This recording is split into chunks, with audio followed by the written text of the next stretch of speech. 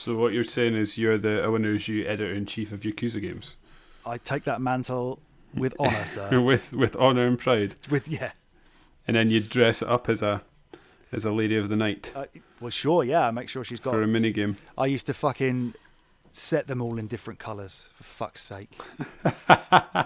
So I'd make sure that one of them was wearing like green. If she had a green dress, I'd give her green eye contacts, green hairspray, green fucking blusher. Jesus Christ. And that's one of them things. There's so many things in this game that you have to be careful that your wife doesn't walk in while you're playing, because it's really hard to explain what's going on and how it's totally fine. It's just a game. But why are you doing it?